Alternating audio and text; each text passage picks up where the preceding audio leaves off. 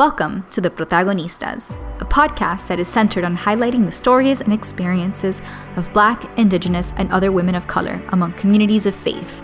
Our conversations sit at the intersection of race, gender, sexuality, and spirituality. I'm your host, Kat Armis. Hello and welcome to the 2022 season of The Protagonistas. It is such an honor to be in this space, and it is such an honor that you've chosen to journey with me in this space, friends. Whether you just learned about this podcast or have hung out here for a while it's grown from a little dream with terrible audio to still a dream but with a little bit better audio, and a partnership with Chasing Justice, which, by the way, you should totally check out at chasingjustice.com. But y'all, do I have a treat for you on this very first episode of 2022. Today you'll get to hear from Candace Benbow, Red Lip Theologian Extraordinaire. Today is actually the release day of her new book, Red Lip Theology, for church girls who've considered tithing to the beauty supply store when Sunday morning isn't enough. Make sure to check out my Instagram for a chance at a giveaway of this book. But y'all, it is so good. For one, I've never read a Christian book that is this funny and real and raw and heartbreaking and vulnerable and just so honest. And I'll be real, this book wasn't written for me. As I mentioned in the episode, it's a love letter to Black women. It is a feast for a younger generation of Black women who were raised in hip-hop culture and the church, who love womanist theology but may not always feel like it speaks to them. Candace offers every ounce of who she is to the theological table and dares that we do the same. She offers an image of God that is more than our wildest dreams, and I fell way more in love with the Red Lip Theology God. And I so hope you do too. So thank you for joining me, and please do enjoy this new episode and prepare for an incredible new year of conversations and interviews and reflections thereof that I hope challenge and empower and move you to a more liberating and liberative Christianity. So, welcome to The Protagonistas.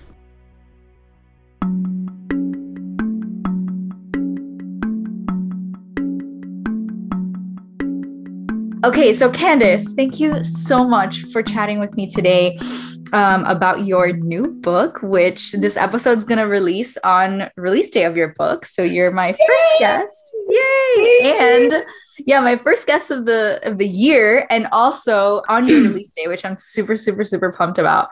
So yes, I just want to say, first of all, thank you for writing this book. As I mentioned to you a little while ago, I know this book wasn't written for me. It's a love letter to Black women, but I just felt like, man, just being able to like peek in. I think you kind of mentioned this in your book, like eavesdropping, like I'm just kind of like sitting there like, all right. But it was really like, I felt so privileged and honored to be able to just do that. And so, thank you. Yeah, no, thank you for writing this and for just that opportunity.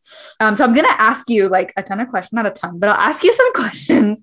I like to just read a quote and then have you like elaborate on that quote. That's typically how I do it. But before I start, I always ask my guests to share about their spiritual background, which I know this is what you do in your book. And you're sort of like reflecting on your spiritual background and also like reclaiming it and then rewriting it or, doing a whole bunch of stuff. All of those things. Yeah. So tell me a little bit about your spiritual background and then maybe a quick summary in how you got to where you are now in writing Red Lip Theology. Yeah, so I was born and raised in the Black Baptist Church. I have always felt connected to God and to Spirit in deep and meaningful ways that always felt beyond the church. Like I was telling someone how I used to have these dreams, and they would be about people who had either passed on or people who were still living. And I would go to my mom and I would tell her about these dreams, and she would tell me to go back to sleep and pray, and ask God to prepare to make clear whatever lesson or whatever God was trying to tell me through them. I always stayed really close to my grandmother, my grandfather, the older people in my family, and always listened when they talked about family members that had passed on. I always had a deep reverence for Black culture and Black faith, particularly the articulation of Black faith that sustained my enslaved ancestors. Like, I always felt like there had to be something amazingly special, right, and powerful about the prayers that they were praying, right, to enable them to endure that and believe that it wouldn't be like that always. right. And so that kind of grounded me in a way that has still sustained me. And now, as an adult woman, I am constantly trying to work to make sense of my life and the world around me. And I cannot do that at all without a firm spiritual grounding.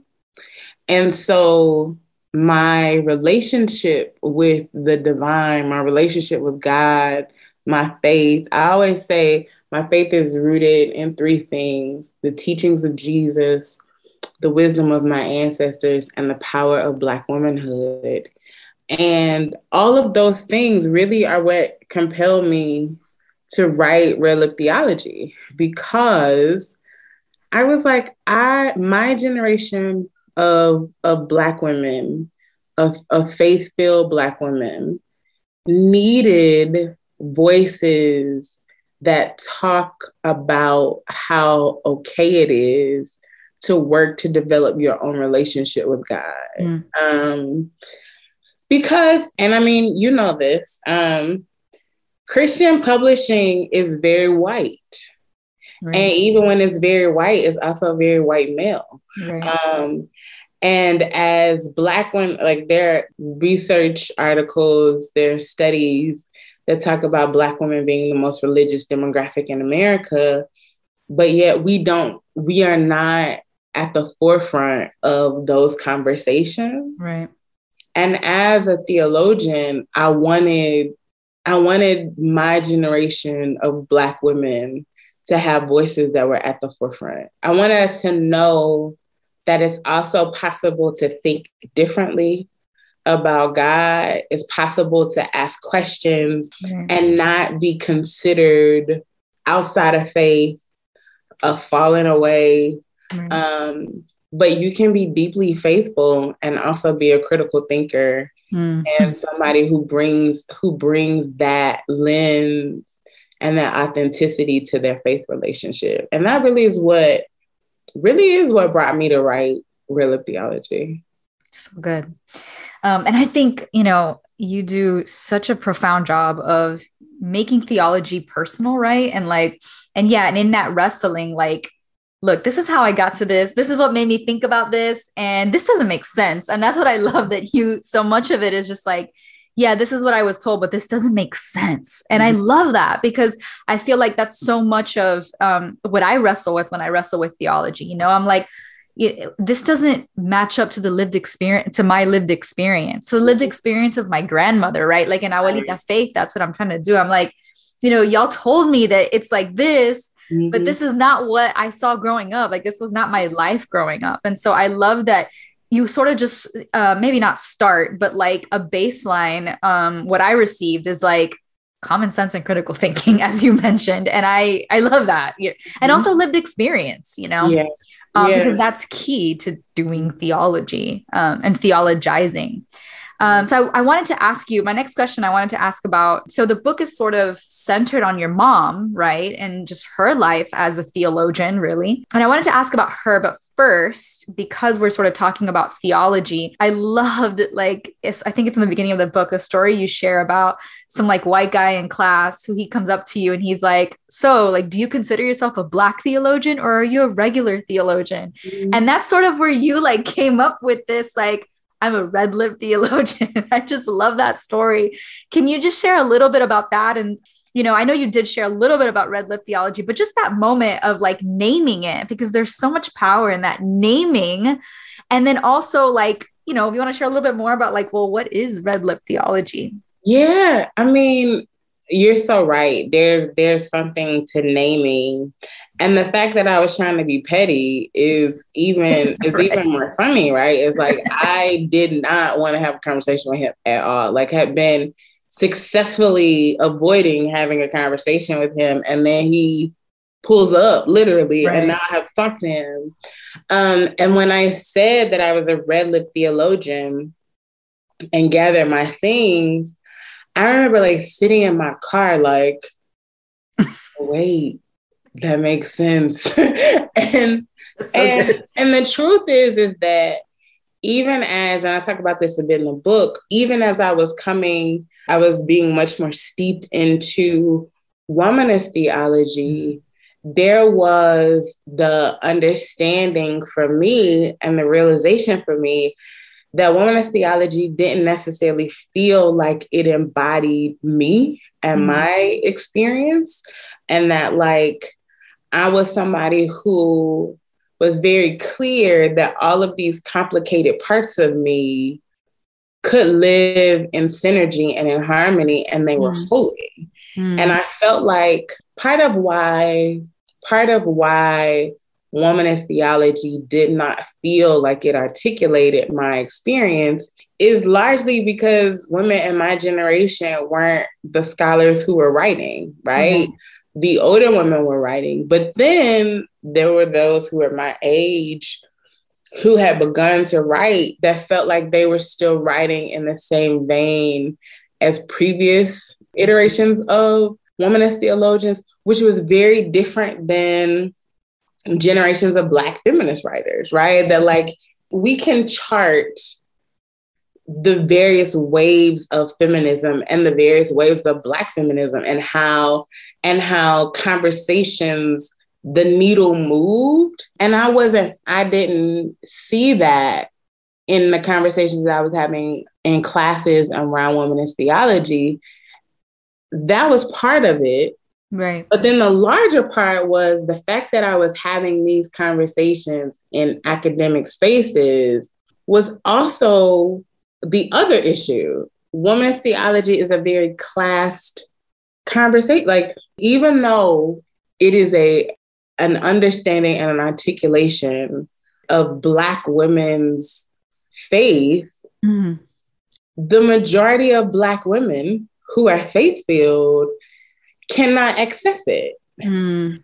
So, like you gotta be in grad school or you gotta have a pastor who is in tuned in these spaces very much to even know to have these conversations and who to bring and all of those things. And so for me, as I became clearer that I wanted the room for womanist theology to include me, I also became clear that inclusion also required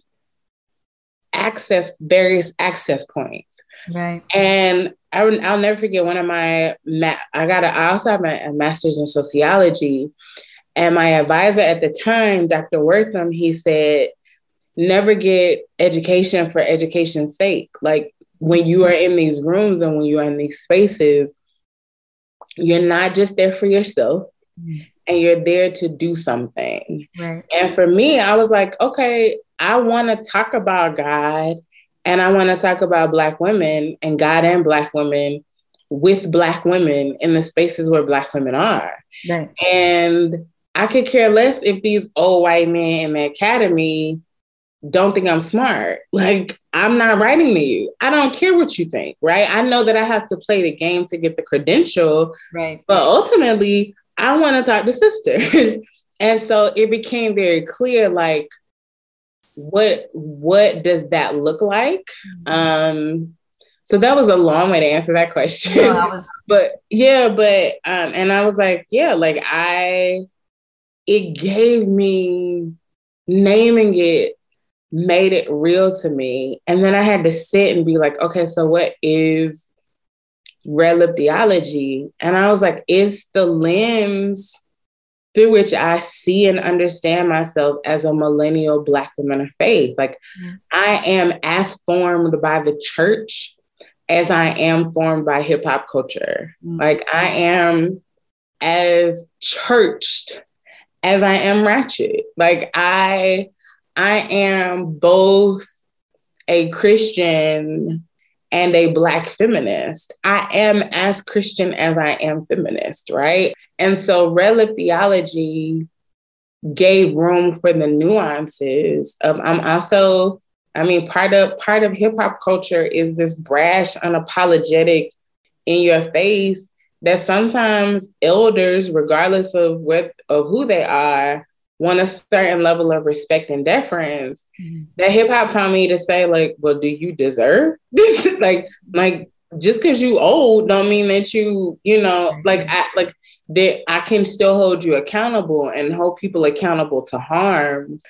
And so, yeah, that's what it is for me. It's how I see the world and how I interrogate the way that I'm supposed to move and treat the people that I love and I care about, and how I'm supposed to engage in justice work. Like, I'm supposed to take and I think we all are supposed to take the complexities and nuances of our personal lived experiences and use them to fuel the ways that we change the world for the better. I believe that. And so for me, Red Lip Theology is the way that I'm really trying to walk through and do that.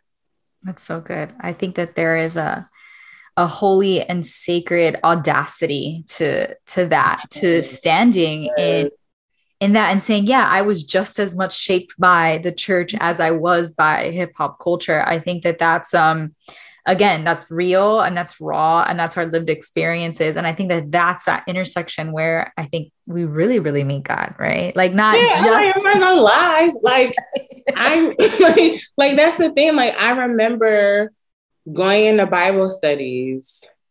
I remember recording. This is one of like, I just knew my mama was gonna like give me up or like throw me away, like tell me like I gotta live somewhere else.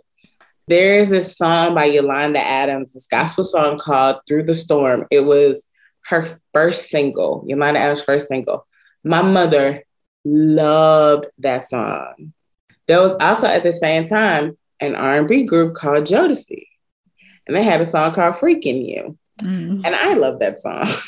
And my mama had recorded Yolanda Adams' song on her, whatchamacallit.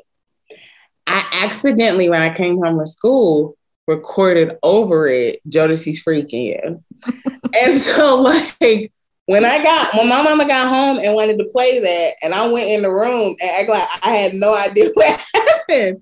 Like, that honestly is the best way to just distill what it was like for me. Like, and the fact that like my mom and I talk about it in the book, we are so opposite in so many different ways. And I think that was the perfect, like, she listening to Yolanda, Jesus will hold you through the storm. And I'm listening to Devontae saying, I want to freak you. And like my mom is just like, what have I raised? And so it, I think if we don't bring the complexities, our individualities to our faith experience, we rob ourselves, because it's almost like, why would I hide or deny who I am to the creator who made me? Yes. God knows who I am. Right. God made me the way that I am.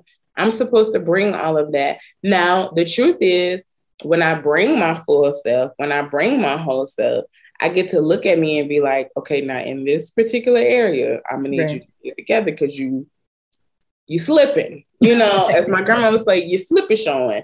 Like, but you can't do that unless you have allowed the entirety of yourself to stand in the light of truth. And I think that that's just where I am, and that's what I aim to get through and to share as I talk about and write, anything, but especially with the book. Right, right. That's so good. Yeah, I think about that a lot too, is just how, whiteness and patriarchy and colonial, ideology, colonialism doesn't know what to do with complexity. Like it doesn't know what to do with like both and like, because we live in such a dualistic, such a binary world that you can't be Christian or you can't be, like Black feminist or you can't be, you have to be one or the other. And so I think that you do just an incredible job of just mixing all of that up for us and bringing your full self, as you mentioned. And to that, I actually do have a quote that I highlighted that I wanted to read that fits with that perfectly. So you wrote, "I must be myself. I am righteous, ratchet, intelligent, sensitive, sensual, spiritual, and ambitious. God meets me where I am in whatever state I'm in and gives me what I need. The least I can do is give myself the same." And I love so much that how you not only, say that, yeah, God meets me there, but like, wait a minute, I need to do that to myself, because not only do we think that God doesn't do that, not only are we like separating that from God, but we're also turning that around on ourselves and like feeling shame for those things. And you even say, there was actually a line that it felt so obvious, but when I read it in your book and in the context of which you wrote it, I literally I didn't close the book, so I don't have a physical copy on me, but I literally was like, I stopped and I was like, I'm going to sit with that all day. And you wrote, "God doesn't expect us to be anything more than what we are. God expects us to be human." Mm-hmm. And I love that, because it really does remind me of so much of what I've been wrestling with when I wrote Abuelita Faith, particularly when it comes to the Bible, right? Yeah. Talking about this idea of like women who are ratchet and holy and like all of these things. I mean, that's what you see in the women in the Bible. Yeah. Like, they're doing all sorts of, things to survive, right? And it's this sort of what I call Abuelita Faith, a theology of survival. And I saw that so much in what you were talking about. Yeah. And to continue what you said, God doesn't expect perfection from us, and yet we place that expectation on ourselves. And then you keep going. "And when we can't live up to the unrealistic expectations, mountains of guilt and shame descend upon us, and we can't see ourselves beyond our failures." I thought that was so good and so, again, real and so raw. And so do you want to talk a little bit about that and just how you came to embrace that in yourself and also in the divine, in that meeting you where you're at, including you meeting yourself where you're at? Yeah, it's so funny because I began to think a lot about that, because one of the things that I hate that people say, and I understand why we say it, but it grinds my gears. When people get caught up in something and they say, "I'm not perfect, I make mistakes." Nobody said you were perfect. Like, that's not what we are. Like, you don't have to say that you are not perfect. We are all imperfect. What you need to do is hold yourself accountable to what you did and how what you did hurt somebody. That's what you're supposed to do. Right.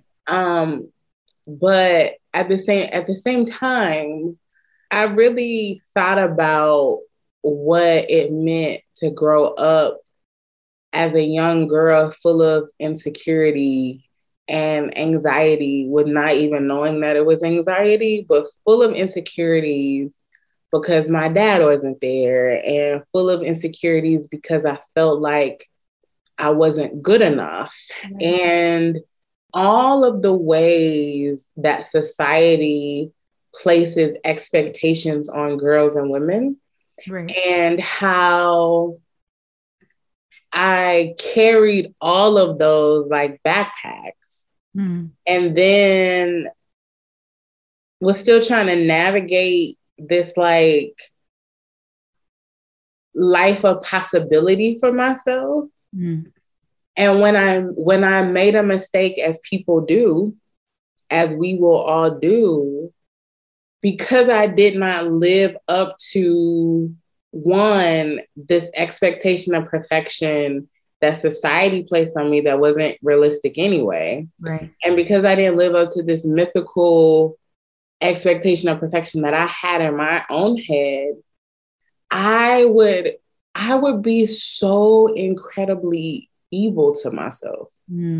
I would think so low of myself. Like, how could you do that? Like, you can't do it. Like, it didn't matter if I didn't hear that kind of talk from other people. Right. I internalized that from myself. And then there came a moment where I began to like say, like, okay, if scripture is true, if God loves me with an everlasting love, if at every point in creation, at every point during creation, God kept looking back and saying, this is good. If the entire arc of the biblical narrative is about how much God loves me, right, why can I not lean into that? Yeah. You know, like it was just, to me, it stared me in my face of like, all right, God created me to be human.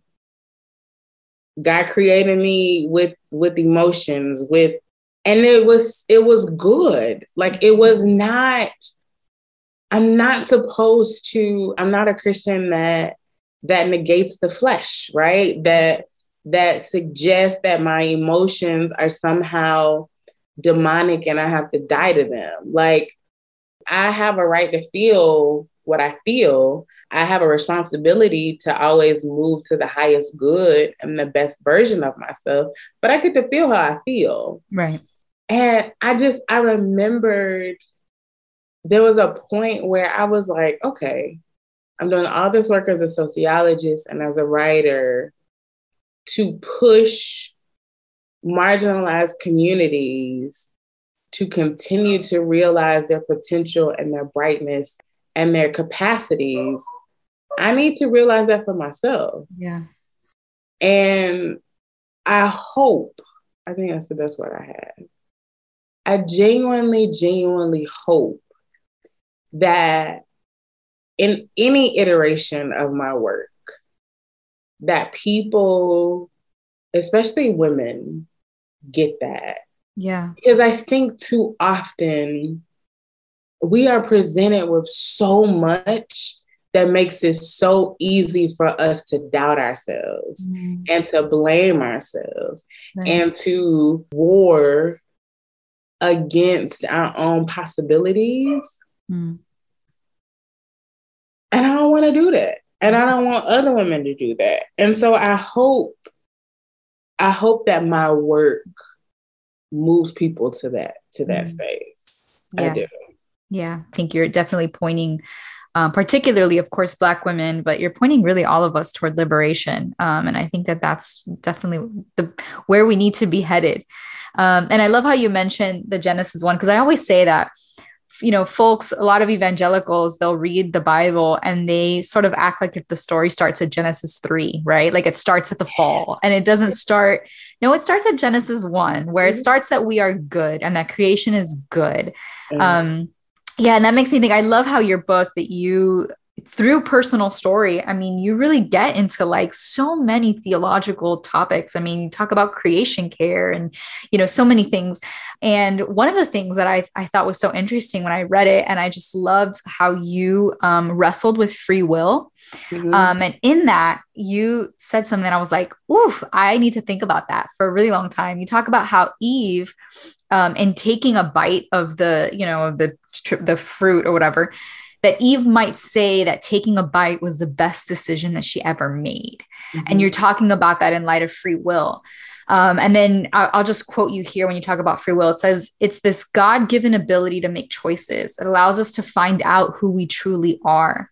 But free will doesn't only do something for us. I believe it also does something for God. Free will holds God accountable to God's word.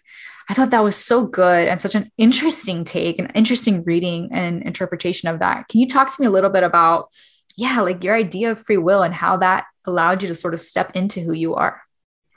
Yeah, like so part of that was I had to do a lot of work around choices that were made for me and my experiences with trauma and people making decisions that harmed me. Some of it I do talk about in the book, about being a survivor of sexual assault. And then as Black women, and as I don't even have to qualify that as Black women, but as girls and women globally experience violence, gender-based violence, and often the question is, where is God? And why didn't God stop it? Right. I had to really wrestle with what free will is and what it means for us and what agency means to us. Right. And so I'm going to mess up his name, his last name. I think it's Ellul, Ellul, Jacques Ellul. He wrote, to this day, it is my favorite book that I read in seminary. Okay. He wrote The Politics of God and the Politics of Man. And it is a study on Second Kings. And it's basically about the moment where, Israel is like, we want a king. We want to be like everybody else. Like you got us following you, but we want to be like everybody else. Right. We want a king. And so God lets them have a king. Right. And the book really is about, it's a text in political theology. And what I loved about my OT professor, he had us read it, and it was right before the election, because I think it was right before we elected Obama for a second time. The point of the book, and even the point of what Chavs had us to work through, is like troubling this notion that God chooses a leader, right? So that like God wanted Obama to win or God wanted McCain to win. You know what I'm saying? Like that. It's not that. It is that the people have the ability to govern themselves, and there are implications in that, right? But it was so helpful to me because I was already groping for language around free will, right? And why God allows things. And it gave me room and space to be like, no, like it's not about God allowing, because I think that when we use those kind of words, it also is about trying to make pain productive. And I'm not one of those people. Like I don't try to make pain and trauma productive. So it's not about God allowing, but it is the fact that we have choices. Right. And those choices have implications. And some people call them consequences, but I like to use implications rather than consequences. I'll talk about that in the book too. But when you make the choices, when you choose, however close you are, I believe, to the light and to your authentic, honest self, will determine whether you make choices that are harmful to other people or whether they are ones that allow all of us to live in freedom and liberation. And what I learned to be true is that people who are not rooted close to the light and people who are not rooted in a great sense of themselves will make decisions that are harmful. And they make decisions that create and manifest evil. Yeah. And it is not so much about God stopping it. Like, I do believe that there are instances when people are like, God saved my life, or God said, like, I believe those things happen. Right.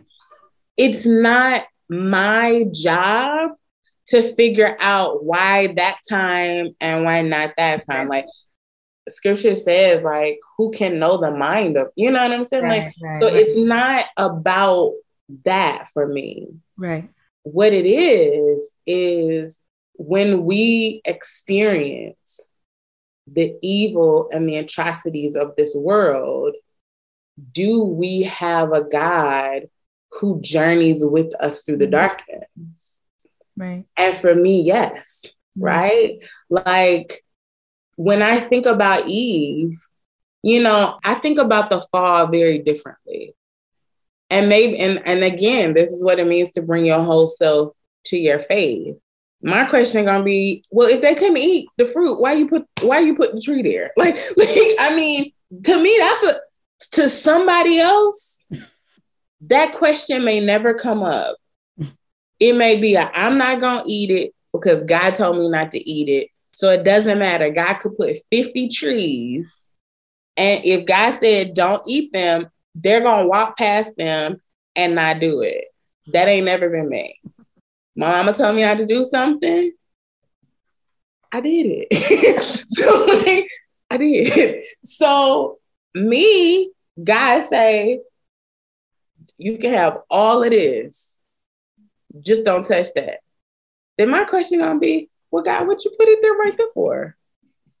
What? Like, I might be sleepwalking one day and just pick something. How am I supposed to know that wasn't a tree that I was supposed to pick from? If you move it away from me, then you don't even have to worry about instructing me in that way. Like some people that may not, but I also know that there have been times where I made a decision to do something that may not have been the best decision that I could have made, but I can see how every other thing that happened in my life that opened my eyes or created opportunity came as a result of that. Right?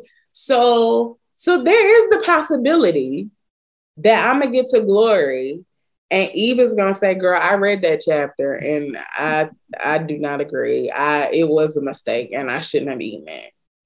Then there's a very real possibility that Eve is gonna be like, thank you. You got me, yeah. Because God was tripping. It was my first mistake and I got kicked out.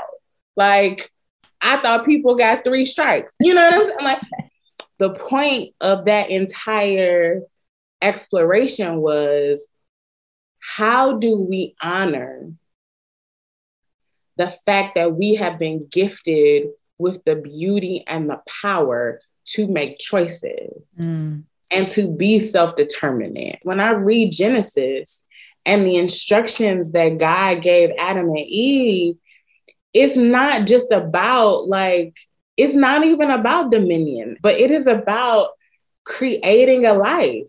When you look at Deuteronomy and Leviticus, it's hard sometimes to get through those passages, but these are people who have now been free. Mm-hmm. And they're trying to work through what it looks like to now live in freedom, right? And so they are setting up political structures and rules and things for their life. If you choose to make a decision against these are the consequences, right? And I think that sometimes too often we miss the beauty of that because we say things like, well, I'm just waiting to see what God say. God might be waiting to see what you're going to say. Right. And or to say, I can trust myself to make a decision. I remember I said that to my therapist. It was before I was writing this. I was like, I want to learn how to trust myself again to make these particular decisions. And I want to be okay that even if the decision is not what I thought it would be, if the outcome of the decision is not what I thought it would be, I want to have honored myself enough that I open myself up to welcome what I can learn from myself as a result of the outcome being different than what I initially expected. I think we learn God in real and beautiful ways as a result of that. I really, really do. Yeah. I think that just speaks to what it means to be human and what it means to survive in a world particularly, as women or as women of color, to survive in a world that's not necessarily, made for us, for our Yes. flourishing. Yes. And so I think that, yeah. And in that, God is intimately in every single one of those details, in all of those bad, quote unquote, bad decisions or quote unquote wrong or whatever. But in that, figuring it out, in that day to day, just figuring out how to survive and how to, be a human. Yes. There was actually also a part where you talk about the woman caught in adultery. And I love how you also kind of wrestled with that passage. You said, and it very much speaks to this, you said, it's Jesus's command to, quote, go and sin no more, that reminds us we have the capacity to be better than who we have been. The sin Jesus asked the woman caught in adultery to abandon is whatever enabled her to believe and act differently than what she now knew to be true, that she was worthy of full, whole, and complete love. When we've healed those parts of us, we can't go back and do as we did before. And I thought that that was such a beautiful, liberative way of reading that passage. Can you talk to us a little bit more about that and just how you even, maybe just your framework for a lot of these ways of reading these passages, which are so liberating when the Bible, and I'm a huge Bible nerd, so I love it. I when I read the Bible, like in the same way, I want to find the ways that these are liberating and not oppressive and the way they've been filled in. Yeah. Part of that was me working through the implications and the fallout from a terrible decision that I made, which was to start a relationship with someone who's married. And the pain and the hurt of when he chose to marry someone else and start a relationship with someone else and kind of like just abandon and drop me. There's the stuff that, society puts on you as another woman that's like, oh, well, you deserve that because you shouldn't have done that. Part of that shame you carry yourself. But then the truth of it is that if you want to be free and if you want to be whole and if you want to heal the parts of you that enabled you to be in that relationship in the first place, it requires some work and some truth telling, as we keep saying, on your part. And I remembered, like, there were days where I sat and I would just read that scripture over and over and over and over and over again. And then part of what helped me was, her name is Dr. Verona Smiles, and I don't know where she is now, but at the time she was teaching at Wake Forest Divinity School, and she preached at my church, and she preached the woman who was caught. And she named her Jessica. I'll never forget that. Mm. And that was, for me, I came out of that one with the commitment that I would always name unnamed women in scripture when I preached or when I taught them. But it also meant that every woman had a story. Like Jessica had a story. She came from somewhere, right? And so when I thought of me, in that moment, I thought of Candace and being stood up in front of people, because at a moment, that's exactly what it felt like and what it looked like. And Jesus saying, like, all right, so all of y'all that ain't never done nothing, like, y'all take the first crack at it. Right. And then all of them walking away, and then Jesus looking at me and being like, don't do this mess again. Mm. And it's not just when I was in therapy and when I was talking with friends, it's not just, oh, I will never date somebody who is married. Mm-hmm. Like, that's the easy part. Yeah. Like, the easy part is and even if your situation was never was different than you being in a relationship with someone who's married, it's always easy for you to say, oh, I'll never do that again. Like whatever it was. Right. The harder work is to say, what led me to do that? What led me here? Because if you don't deal with what led you there, you're just going to replace the action with another action, right? Like, so what? It may be that I never dated another married man, but I kept getting out what it would have looked like if I was in a string of relationships with single men who are equally as harmful. Right, right. Like I just replaced it with one thing, with something else. And when I looked at that text and when I began to really unpack what Jesus was saying, it was like, go and sin no more. Like, you got to do some real work.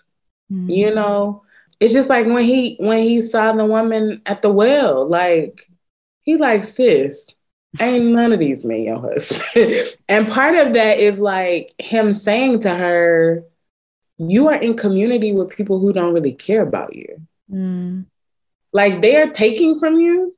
Right. But if you need them, they have no obligation to you. Yeah. And part of that work then means to be like, okay, what is happening that's attracting me to these kinds of situations? What's happening that's attracting me to these kind of environments and drawing those parts of me in? And I had to deal with a lot of it of like, oh, a lot of this is rooted in my relationship with my father and my non-existent relationship with my father. A lot of it is rooted in believing that I'm this age and I don't have this husband and 2.5 kids and all this other, like all of that. And I really had to sit and be like, okay, none of that is here. None of that is, you have it. Your father is not going to ever do what you want your dad to do. How can you be whole? Right.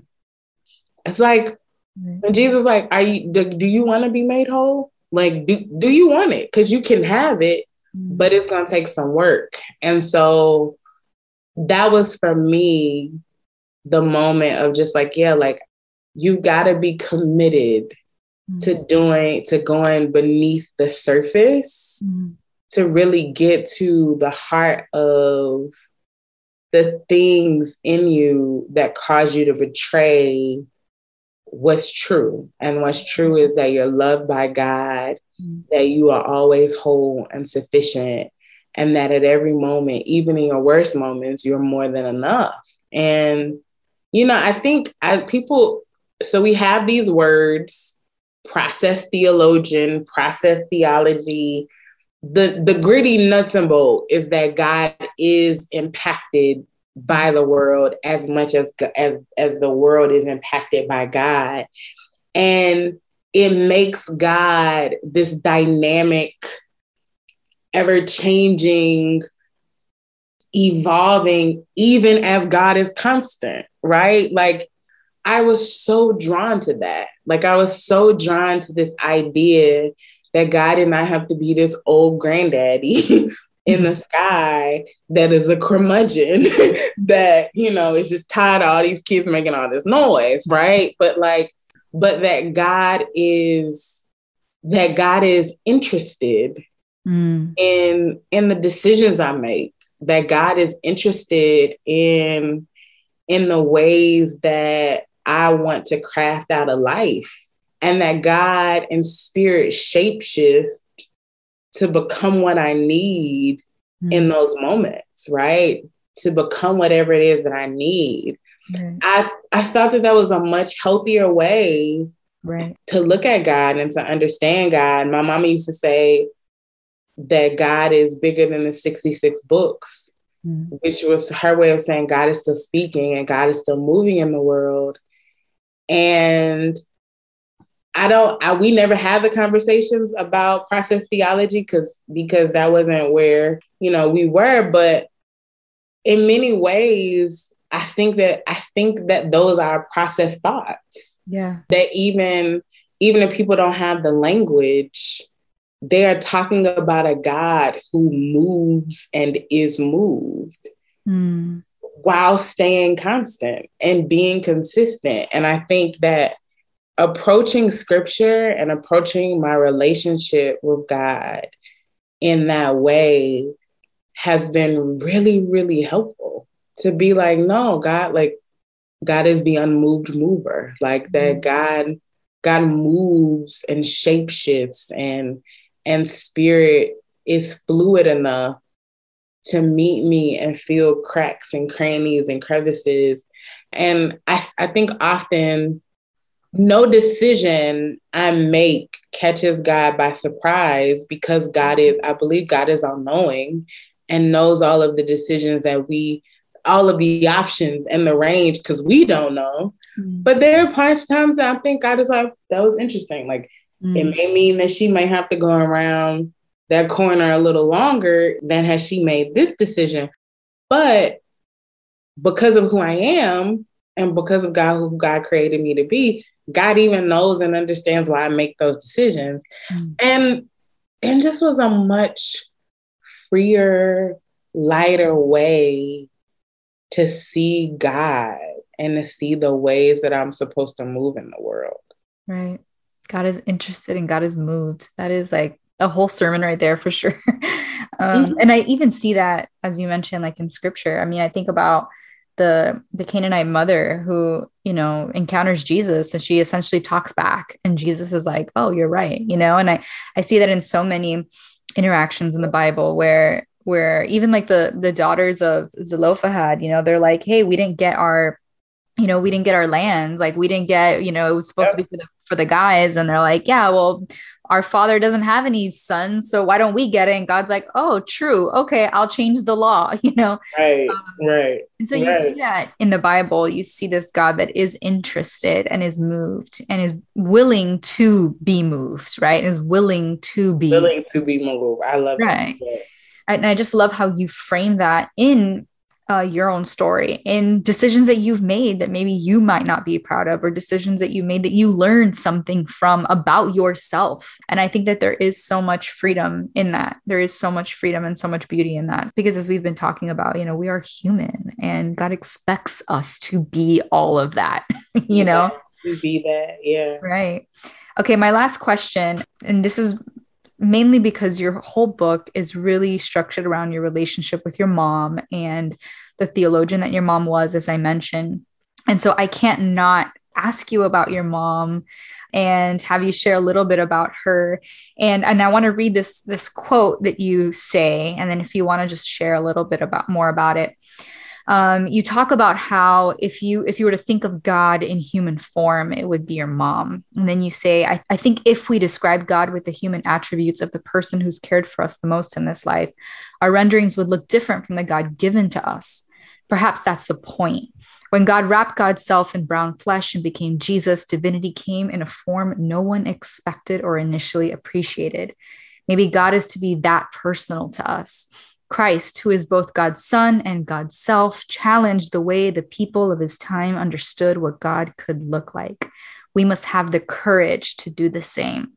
And I thought that framing that within the idea of courage, I think is just exactly how it should be framed. It was so perfect and beautiful. And so I'd love to, for listeners, and I'd love to hear more about your mom, what she was like, and if you could expand on this beautiful idea of having the courage to challenge our notions of who God is or what God looks like.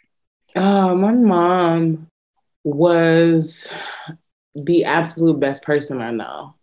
And I say that with immense pride and gratitude because I know that a lot of people don't feel like that about their mothers. And she was just the absolute best person that I think I believe I will ever know. My mom did so much to let me know that I was loved and to let me know I had boundless capacity and capability to be great and not great in the sense of like famous and successful, but great in the way that it meant to do something that was significant to the lives of other people. Mm. She would always talk about the power of one to change the world. Like that was something that to this day I think about, like the power of one, because she would always say that to me. Mm. She loved God with everything. And she was very devoted to the church, and she was very deeply devoted to her family. I think sometimes to her own detriment, because she also wanted love. And she was like a lot of Black women who had suffered a lot of disappointments and heartbreaks and had longed for it, but also had given up on it. Mm. And it became clearer even as she would push me not to give up on it. Mm. But yeah, she longed for love. Mm. And, I wish that she would have gotten to experience it the ways that she wanted out loud and be loved the way that she wanted it.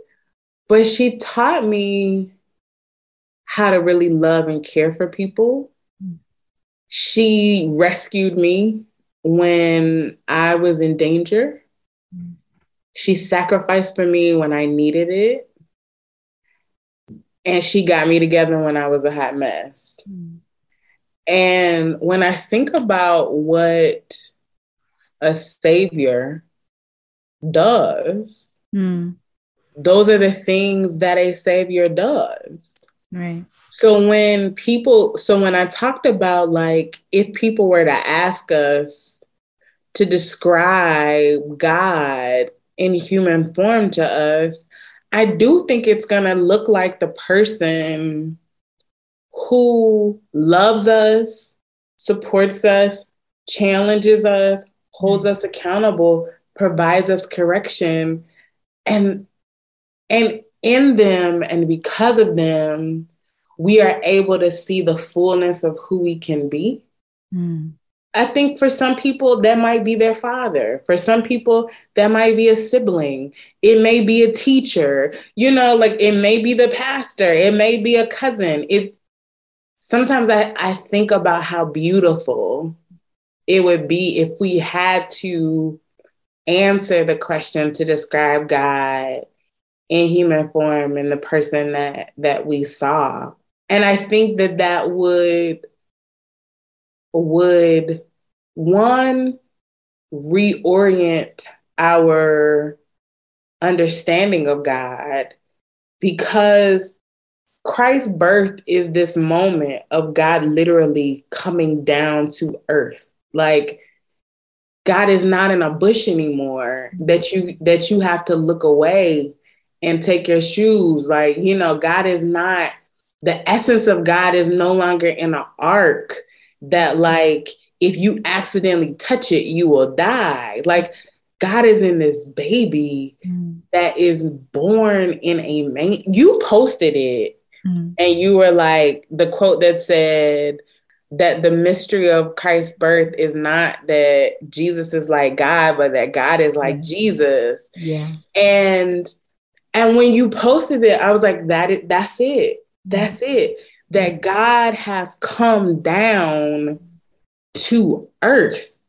That there is something powerful about that kind of intimacy. Right. So yes, my mom, like anybody that we would say God is like in human form, has limitations and has messed up and has, is not perfect and has done things that even she and they and everybody else that we would describe is not proud of. That's not the point. The point is that in all of the ways that we experience God's connection and God and understand God, we've experienced that in the intimate, close connections of each other. Right. And that's the point, right? That there's no more mediator. That when I wake up and I say, God, I need to feel your presence, I need you to feel close to me. It can literally be my homegirl coming over and watching a movie and eating ice cream with me and we laughing. And so, yeah, like I recognize often God is that spirit dwells everywhere and that God is this ultimate supreme being. And then I also recognize that because Christ lives, because Christ was born into this earth, and because Christ still lives, that there is something that happens with divinity and human flesh that just cannot be explained. That still is happening with divine connection that I don't limit. I refuse to limit. And I know that God is present in those moments, and I allow myself to feel them. Yeah. And I think that if we were to open ourselves up to all the ways we've met God, like scripture talks about entertaining angels unknowingly. Right. And that's true. That's true. We entertain. I mean, and even Jesus says, you know, when you fed the hungry, when you clothed the naked, like you did it to me. Right. And in that same way, there have been moments in our life where we have encountered God. Mm. And the prayer, I think, for all of us, or should be, is that how do we live in a way so that when people encounter us, they are able to say the same. Yeah. And I think that's just where I am, is that like, I'm not, some days I'm gonna be a mess. And on those days when I wake up, like God, if God could tell you about how God moves and how I move in prayer, like there are days I'm like, okay, so God, I did a lot yesterday. So if you could just help me to kind of stay at like a 4, because I was at a 12. So I actually exceeded, balance it out. But like, even with all of that, I want people to be like, I encountered Candace, whether it was in person or through her work, and I was able to really rethink what it meant to be connected to God and how God moves closer to me. That's all I want. Right. That's all I want. And my mom was that for so many people. And that's what she taught me. And that's what I saw in her. And when it's time to be a mom, I want to pass that down too. Yeah. Candace, thank you so much. Thank you. Oh, this was great. This was great. Thank you. Thank you so much for listening to the Protagonistas. Don't forget to subscribe and leave a review.